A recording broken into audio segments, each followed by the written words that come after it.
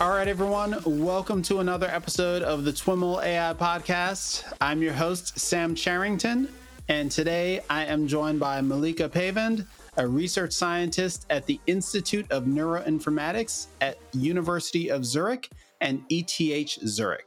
Before we get into today's conversation, be sure to take a moment to head over to Apple Podcasts or your listening platform of choice. And if you enjoy the show, please leave us a 5-star rating and review. Malika, welcome to the show. Thank you for having me here, Sam. It's a pleasure. It's my pleasure, and I'm really looking forward to digging into our conversation. We will be talking about your research, of course, and your keynote talk at Hardware Aware Efficient Training Workshop at ICML this year. But before we dig into that, I'd love to have you share a little bit about your background and how you came to work in kind of this intersection of neuroinformatics and machine learning. Okay, thanks a lot. So, hello, everyone. It's a pleasure to be here. So, my background is electrical engineering. I did my PhD at the University of California in Santa Barbara. And during my PhD, I was basically focused on designing analog mixed signal circuits. So, I was basically a VLSI chip designer, and I was interfacing silicon technology with novel emerging memory technologies. So these memory technologies are based on resistive switching. So how they work is that you can imagine you have a resistor that has a memory, and by applying an electric pulse to it, you change the state of the resistor in a non-volatile manner. But the cool thing about them is that they are very small, so they are nanoscale, and they can be integrated in a third dimension on top of the silicon technology. And as it turns out, these can bring like significant advantage to AI accelerators and AI hardware. Because as you can imagine, the key component of an AI hardware is memory, right? So you need a lot of memory to store a lot of weights, parameters, and you also need to read from this memory. And actually, most of the power in current hardware for training and inference goes into reading the memory. So current hardware has what is called the von Neumann architecture. So all the CPUs and GPUs where the memory and the processing units are separated. So you would have to go fetch data from memory, come back to the processor, and do this all the time. Mm-hmm. And most of the energy actually goes into this shuttling of information between processing and memory units. So the idea is that we need to bring this memory and the processing units closer together. And these kind of memory technologies actually solve these two problems. So one is that they are small, so you can get a lot of density, memory density in a small area in the third dimension. And they have a physical property that they can do computation inside the memory. So if you imagine if you have a resistor and you map the weight of your neural network as a conductance to this resistor, and you apply a voltage as an input, then through Ohm's law, you get the multiplication, right? So you get V times G, which is the multiplication. And if you have a bunch of them in parallel, then through Kirchhoff's law, you sum these currents and you get a sum of the product of the input to the weight. So basically, you get this multiply and accumulate operation, or MAC, which is the key or the essential computation in all of these neural networks. So basically, they bring the computation closer to the substrate, right? So closer to the physics. Mm-hmm. And this, interestingly, is basically what the idea of neuromorphic engineering field is. So neuromorphic engineering is the field that is trying to understand how computation can rise from an underlying substrate by getting more inspiration from how brain does this very exact thing, right? So in the brain, you don't have an operating system. The physics or the brain itself is the algorithm, is what is running the computation. And the institute where I currently am is one of the leading institutes in this field. And then after my PhD, I basically moved here.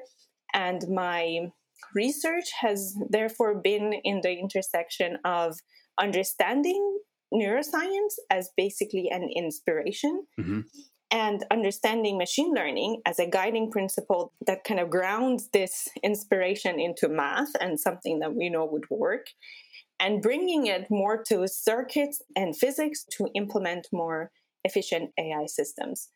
And these kind of, let's say, neuromorphic technologies is what we call them, have the potential to solve some of the current problems that we are seeing in AI. For example, that there is an exponential rise in the amount of data, amount of power that is required to process this data.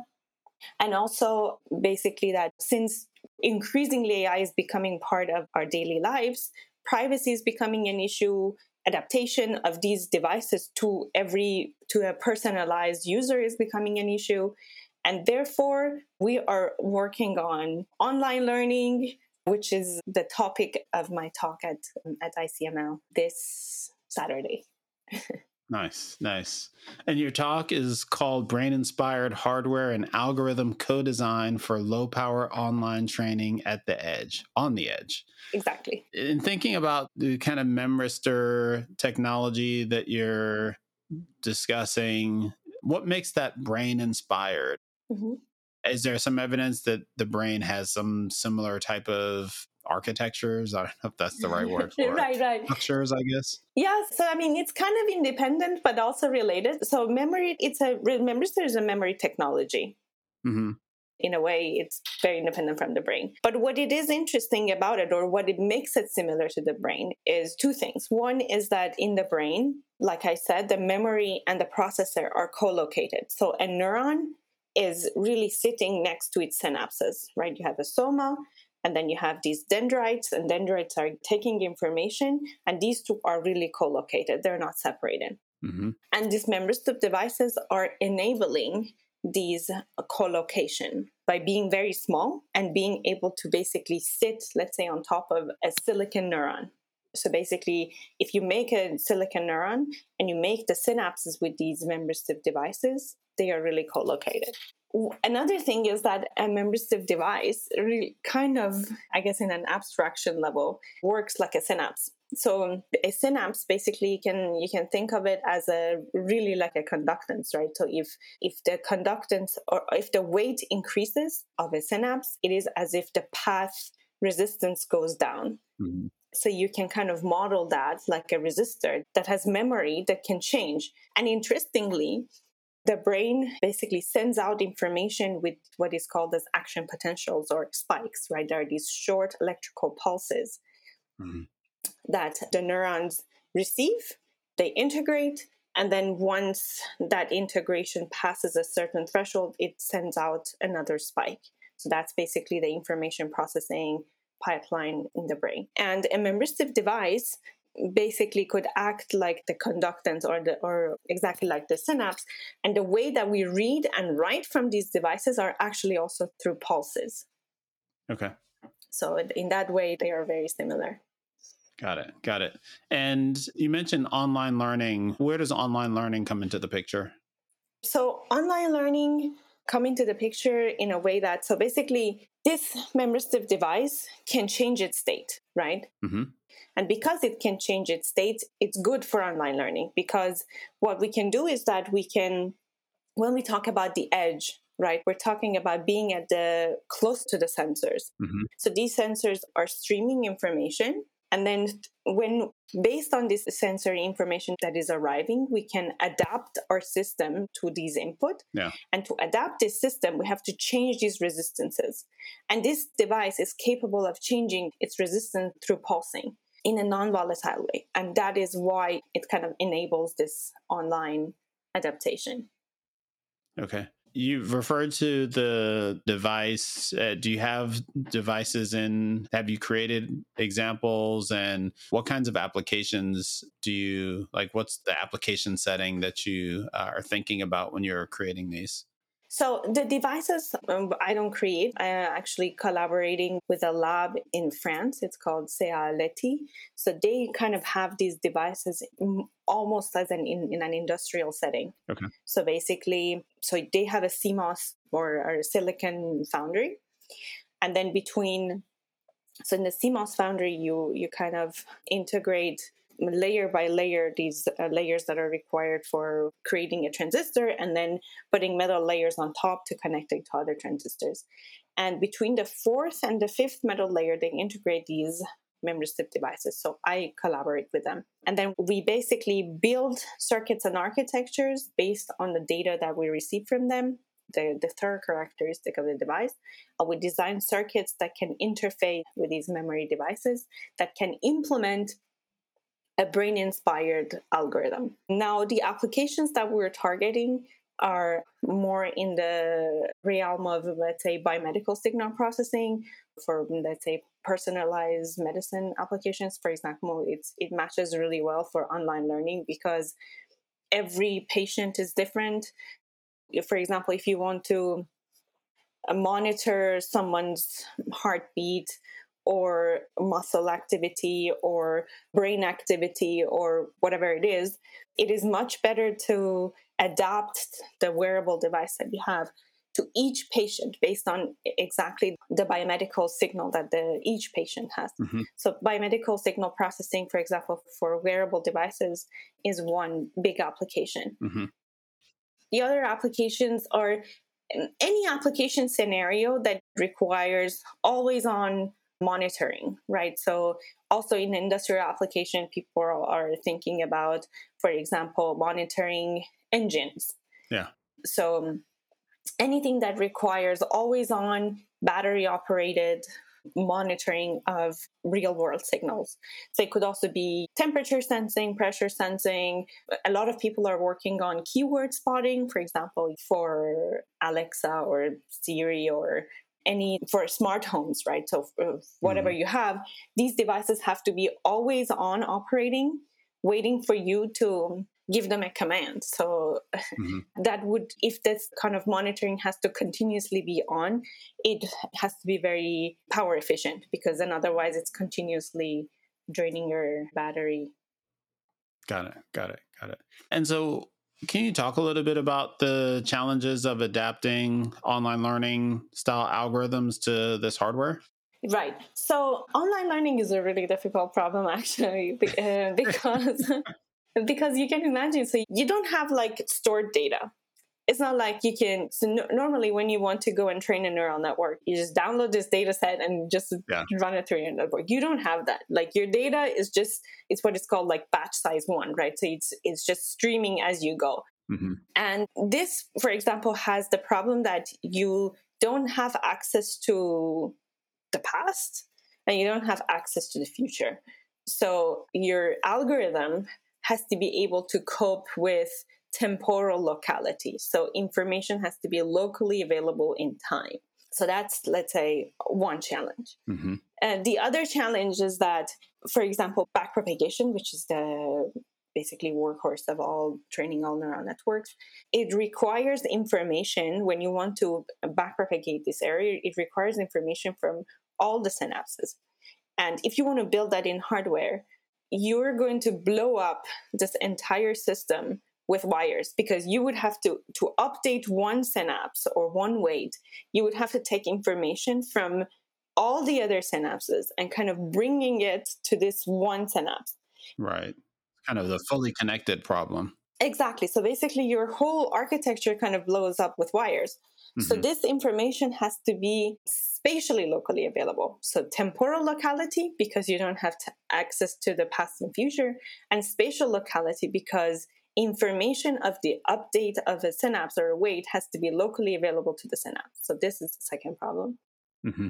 The third problem is that also, when you train your neural networks, you have the luxury of using 32-bit floating point memory, mm-hmm. right? Like on GPU, you can just use, any variable with anything you want. But if you want to have that on a hardware that is small, you can't just put a lot of memory there, right? Like you want to reduce the precision of your memory because your device is tiny and has to kind of sit next to your sensor. So you cannot have a big device. And because of that, then you have low bit precision. So your memory or the weight basically has a lower bit, let's say 4 bits, or it has 8 bits. Mm-hmm. And therefore, your learning rate is high, right? So because every time you want to make a jump, your jump would be, so let's say if you have 4 levels, you have 4 bits, you have 16 levels. So every time you make a jump, you're jumping 1/16 of your entire memory range or your weight chain. Range, right. So that's another difficulty, right? And another thing is that, so let's say you calculate your gradient, and your gradient has to, whatever it is, let's say with whatever bit precision you do, you have to kind of map that into your low bit precision memory. So that also becomes another problem. And in the talk, I'm kind of trying to say some of the potential solutions that we have worked on to tackle these 3 problems that I have just told you about. Okay. Before we jump into those solutions, just to clarify, the architecture that you're working with here is fully neuromorphic. It's not like you have this kind of memory bank that is, you're swapping out the memory bank in a conventional von Neumann architecture with, these fancy memristors. You're trying to do all your computations in this hardware. Exactly. So basically so the idea is that you're kind of replacing the hardware with an end-to-end neuromorphic hardware. Mm-hmm. It doesn't mean that it would completely replace the current hardware, because the current hardware, of course, is great for offline learning. So basically, whatever you have in the cloud is going to be a lot more powerful than what you have close to the sensor. Sure. So you can basically have a very power efficient, very low power edge device that is doing this always on monitoring.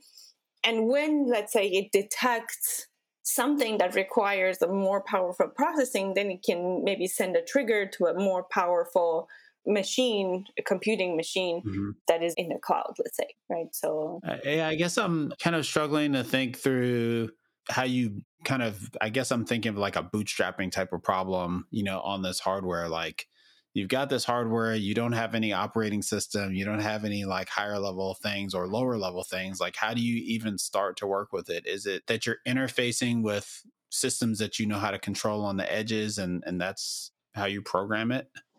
So it's an end-to-end system. It's a very good question. It is difficult, and it's actually not a solved problem. Okay. But basically, the idea is that it's an end-to-end system. So it goes from sensor to processor and to actuator. Or to something that gives you an output. Let's say I want to see, so I'm giving, my input is my heartbeat. I give it to this processor, which is this neuromorphic processor, and then it kind of raises a flag and says, hey, you're going to have a heart attack, or I detected the keyboard, or your engine is about to blow up, or something like that. So basically, it's an end-to-end system. And so the control that you're exerting to get this thing to do what you want it to do is basically you're modulating the parameters of these memristors, basically this network that's on the thing. And exactly. So your network basically sitting on the hardware. So your parameters of your neural network is basically sitting at the conductance of these devices physically. You have to map your weights into the conductance, and you just give inputs, and then so your network is basically your hardware. Got it. Awesome. And so kind of jumping into this spatial locality challenge, how do you start to address that? Right. So basically, like I said, you have to have weight updates that are local to the synapse. So if you write down gradient descent, so the derivative of the cost function with respect to the weights, you can basically write it down as the multiplication of 3 factors. So one becomes, let's say, the derivative of the cost function with respect to your error, but with respect to your output, the derivative of your output with respect to a hidden state, which is basically directly proportional to your weights, and then the derivative of that hidden state with respect to your weights.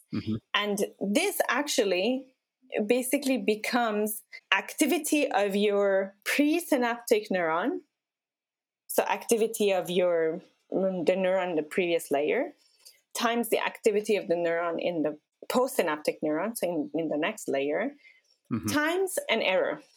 So basically, pre and the post are local because every synapse is sitting between a pre and a postsynaptic neuron. So that information is local to the synapse, times an error, which can come globally. So basically what you do is that you take the information that is local and then you multiply it by a global signal that is coming to you, and then you calculate the weight update by it. And what we have done is that this actually was as a collaboration with University of California in Irvine, with Emre Nefci and Mohammed Fouda. So we realized that we can encode the error into events. So basically, whenever the error is, let's say, higher than a certain threshold, we send an error event and we say, now we have to update because there's an error that is higher than a certain threshold. And based on the information of pre and the post, then we have a local update information to update the synapse. So that was, let's say, one way of going around this spatial locality. Other ways that people have tried is basically that at each layer, so let's say you have a deep network. So at each layer, you employ these kind of local classifiers. And these local classifiers at each layer are telling you what the output should be. Mm-hmm. And then based on that, then you calculate the error for that layer. And that kind of generates the error for that layer for you in a local manner.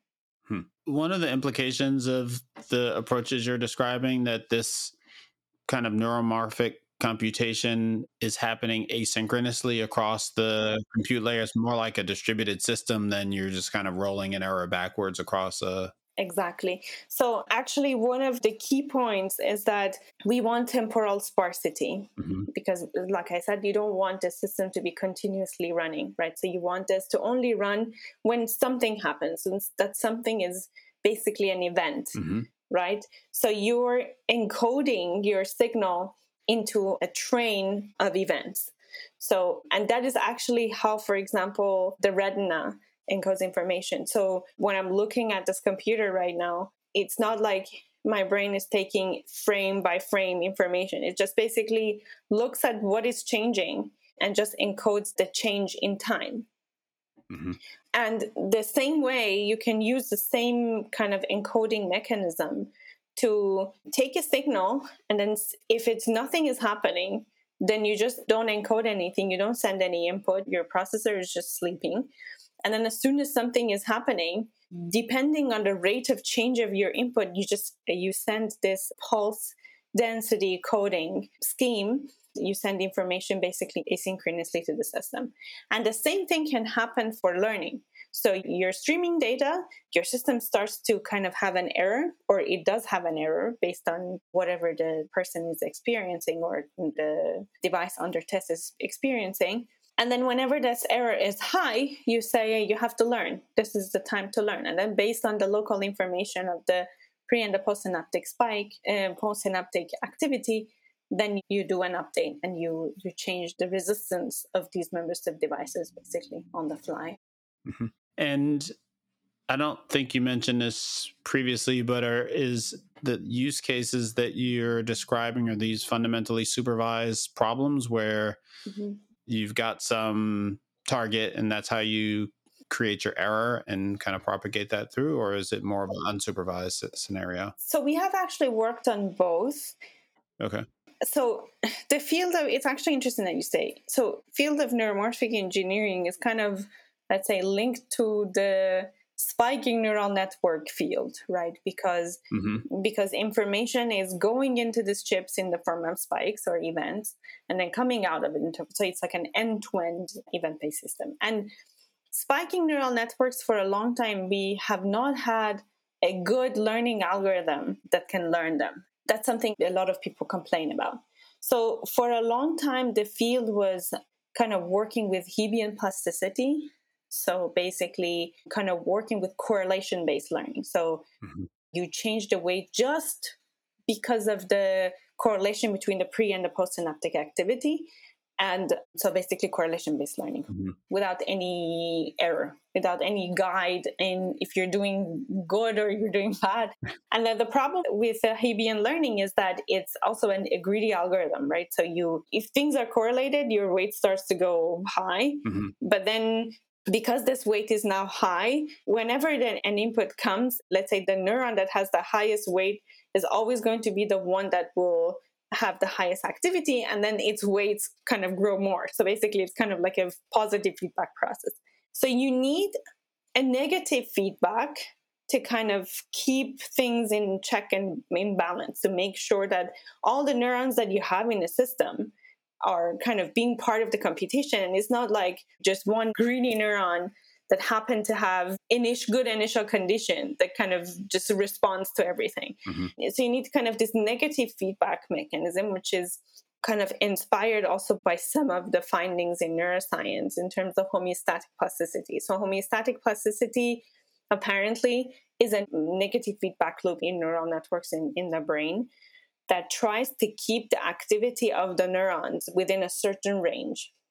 So it doesn't let neurons to be very underactive, so to be completely silent, or to be really overactive. So it's just always tries to bring the neuron in a certain regime of operation. Okay. So we have kind of worked on kind of bringing these two, Hebbian learning and homeostatic plasticity, together as like an unsupervised learning mechanism, also for sequence learning. So we have also done that. Okay. But it helps to have error, I must say. It always helps to have a guiding teacher that tells you where to go. Nice. So we talked about the spatial locality. Can you talk a little bit about how you've approached the temporal locality problem? Yeah, that's a good question. So basically, for temporal locality, so you would want to, what problem does it require temporal locality? For any input that has a temporal sequence, right? So if you don't have any temporal, if your data set has no temporal information, then you don't do this. But if it does, then you need to keep some information. Okay. Apparently, in the brain, there is this kind of filtering mechanism, which is called the eligibility traces.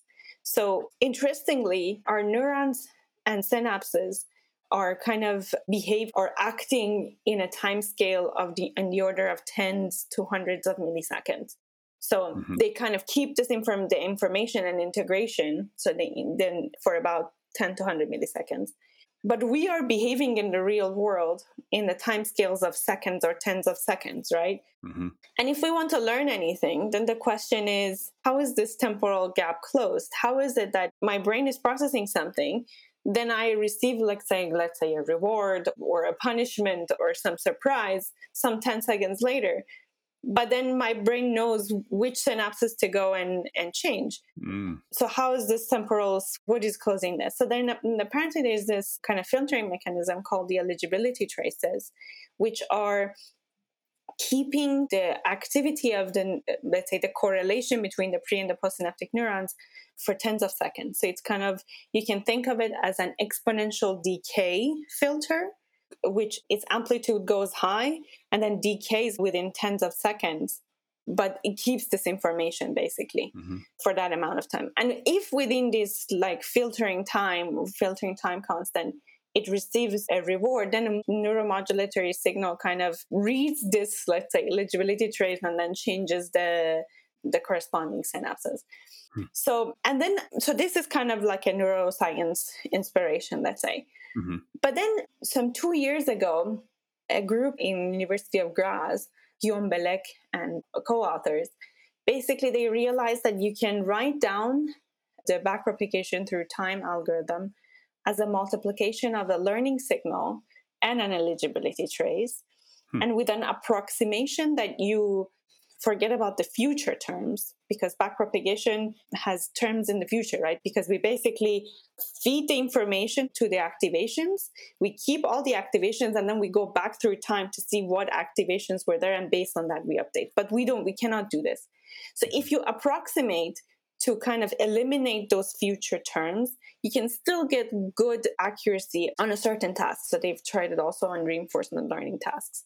So basically from, let's say, these eligibility traces, their usefulness are kind of seen in neuroscience, and they're kind of also backed by these experiments that this group did.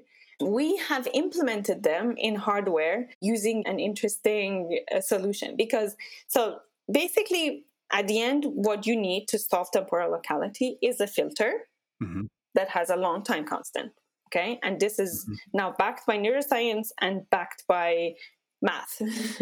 So So throw some capacitors into your memristor thing. exactly. But capacitors are really expensive to have because they take a lot of space, especially if you want to keep information for a long time. You need to have a big capacitor. And if you ever want to have a big capacitor per synapse, then your area kind of blows up. Mm-hmm. So what we found was that there's this specific type of memristive devices called phase change memories. And these phase change memories, basically how they work is that they change their state from amorphous state to a crystalline state. And that's basically the on and off state, right? So Okay. it's in amorphous state, and then you apply a current, the device literally melts, and then it becomes crystallized, and then its resistance drops. But interestingly, when these devices are in this amorphous state, they are not happy. They're not in a favorable glass state. So they start to kind of drift to a higher resistance. Mm-hmm. So, and this drift actually happens within the time constant that we like. So this drift time constant is really in the order of tens of seconds. So then we realized that by one device that is in its amorphous state, we can implement these eligibility traces very efficiently. And basically that is, let's say, our solution to this, to the implementation of this temporal locality problem. Okay. And so the idea then is for the applications that require this kind of temporal locality, you can see kind of marked difference in performance with and without kind of your implementation of the eligibility traces. Mm-hmm. Exactly. So basically, without the eligibility trace, well, you either need to have a lot of memory to keep information, in the past. Mm-hmm. If you don't have it, then you're not saving any temporal sequence or any temporal information. And if you want to, so then if you want to have a, let's say, efficient implementation with low area consumption, then this will be a potential solution to kind of this drift of PCM, phase change memory device, in its amorphous state. Okay. And then the last challenge that you mentioned was dealing with the limited bit precision and the kind of coarse grain nature that imposes. How do you deal with that? Yeah, so these devices, these memristive devices, basically, another good thing about them is that they have multiple states. It's not just an on and off state, so they can have multiple resistive states. But it's not analog. I mean, the hope or the dream is that they are analog, but they're not really. So the reason why it cannot be analog is because of basically physics. So when a device does resistive switching, what happens is that you have two electrodes, and then you have a, let's say, memristive layer in between. Mm-hmm. Okay, so you have an oxide in between, for example, in the case of oxide-based devices that has some oxygen deficiencies. And these deficiencies kind of respond to electric field. So these deficiencies are charged, so they respond to electric field, and they create a filament. So basically, these kind of ions, they create a filament from one electrode to another. And that's how the resistance kind of lowers, because then you kind of creating a conductive path from a conductive filament, or a path from one electrode to another, and then the resistance drops. And the resistance of this device then depends on the geometry of this filament. The thicker it is, then the lower the resistance, because then these two electrodes are very well connected. And the less the diameter of this filament, the resistance is higher. So if you can kind of try to control this filament growth, you can kind of get the device to show its good state. So you can kind of control the states of the device. So that's one thing we did. And the thickness of the path, this is also non-volatile? Yes, exactly. So basically, let's say you program the device with a certain, let's say, geometry of the filament. Mm-hmm. And I will say how we do that. And then it just stays that way. Okay. So it's non-volatile. So one way that you can control let's say, the geometry of this filament is by how much current you push to it when you're programming the device. So when you want to change the state of the device, the more current you push, this filament kind of grows thicker. So we realized that if we basically map the error of our system and the error of the network to a current, then we can say, hey, if the error is high, that means that the device has to change more, so its filament has to change more. And if the error is lower, then you can have like push less current, because that means that the device has to change less. So this is basically what we mean by co-design, because now you're really taking an algorithm level concept, which is error of a network, and you're really bringing it into a current that is changing a device filament, like, so it just kind of telling an error is really changing how the ions move in a physical system. Yeah, that's fascinating. But moreover, I guess the impression I have is that in kind of normal operation, you would be applying the current in a programming phase up front, but this error, when you're using the technique that you're describing, are you applying the current like during the operation of the device? Because we're talking about online learning, so there's right, yes, that's a good question, and this is something that is not solved yet. So basically, while you're programming the device, you're missing input. Right. So basically, let's say your hardware kind of goes into learning mode, and for that, whatever microseconds that because these devices actually change their state very fast. Okay. So you just have to apply a pulse that is in the order of maximum a microsecond. Okay. But in that microsecond, whatever input you're receiving is getting tossed away. You're not receiving it. Yeah.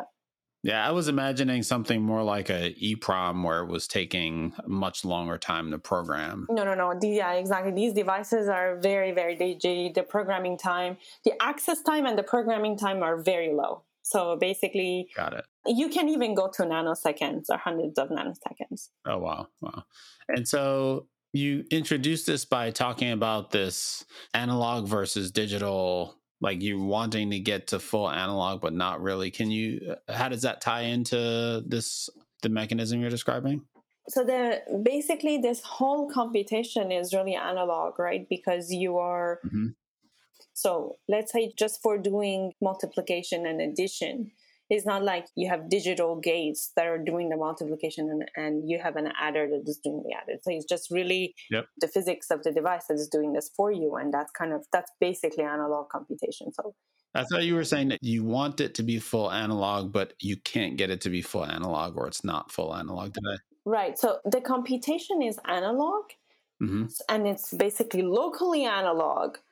But then when you want to communicate this information to other parts of the chip or to other neurons, then you go to events or spikes, which is then digital. And that's basically where the mixed signal design comes into play. So your computation is really locally analog, but then it's digital communication through spikes. Okay. Because when you want to send out information, if you want to send out analog information, that's very difficult, because if an analog signal has to go through a path or a distance, then this distance is kind of dissipating your analog signal, right? So you would have to put like drivers that is pushing enough current so that this precise analog value can stay wherever it is.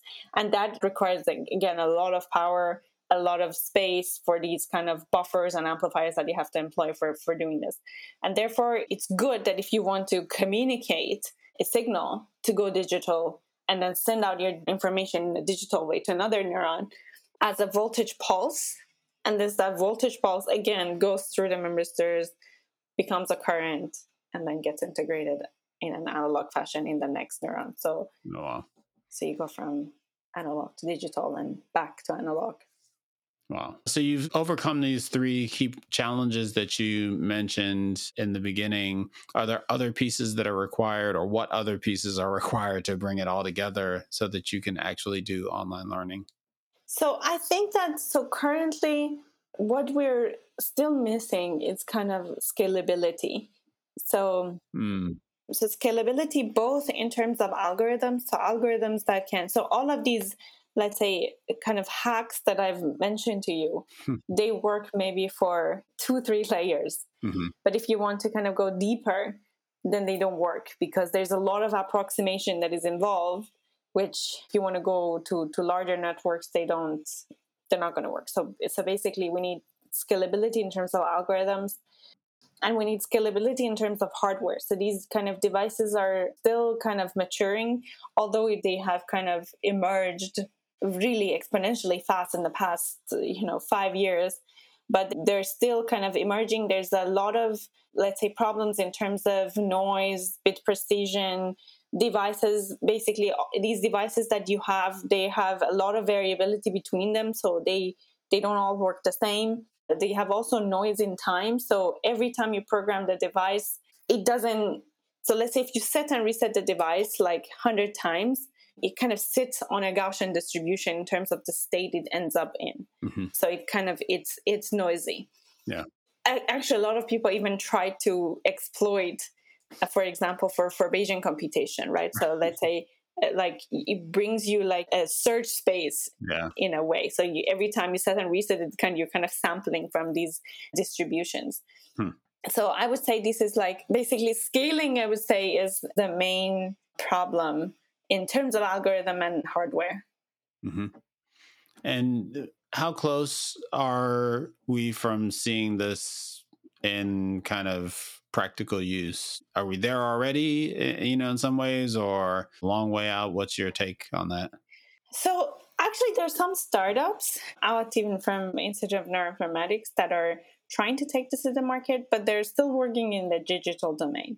Okay. If you want to go analog, a lot of people are doing it in the world. So I think it would be something, I would say maybe 5 years plus if you want to go to the market, because there is still really a research field of trying to bringing all of these concepts from 5 different fields together. Yeah. While the technology is still emerging, I would say it still has time. It requires time. Awesome. By the time folks hear this, you will have delivered your keynote at the workshop, which I'm sure will be super interesting for folks. But best of luck. Thank you so much. Yeah, thanks a lot. I'm looking forward to the conference and seeing and chatting about these concepts with peers. And I hope your audience likes this concept also. Absolutely. Thanks so much, Malika. All right, everyone, that's our show for today. To learn more about today's guest or the topics mentioned in this interview, visit twimlai.com. Of course, if you like what you hear on the podcast, please subscribe, rate, and review the show on your favorite podcatcher. Thanks so much for listening, and catch you next time.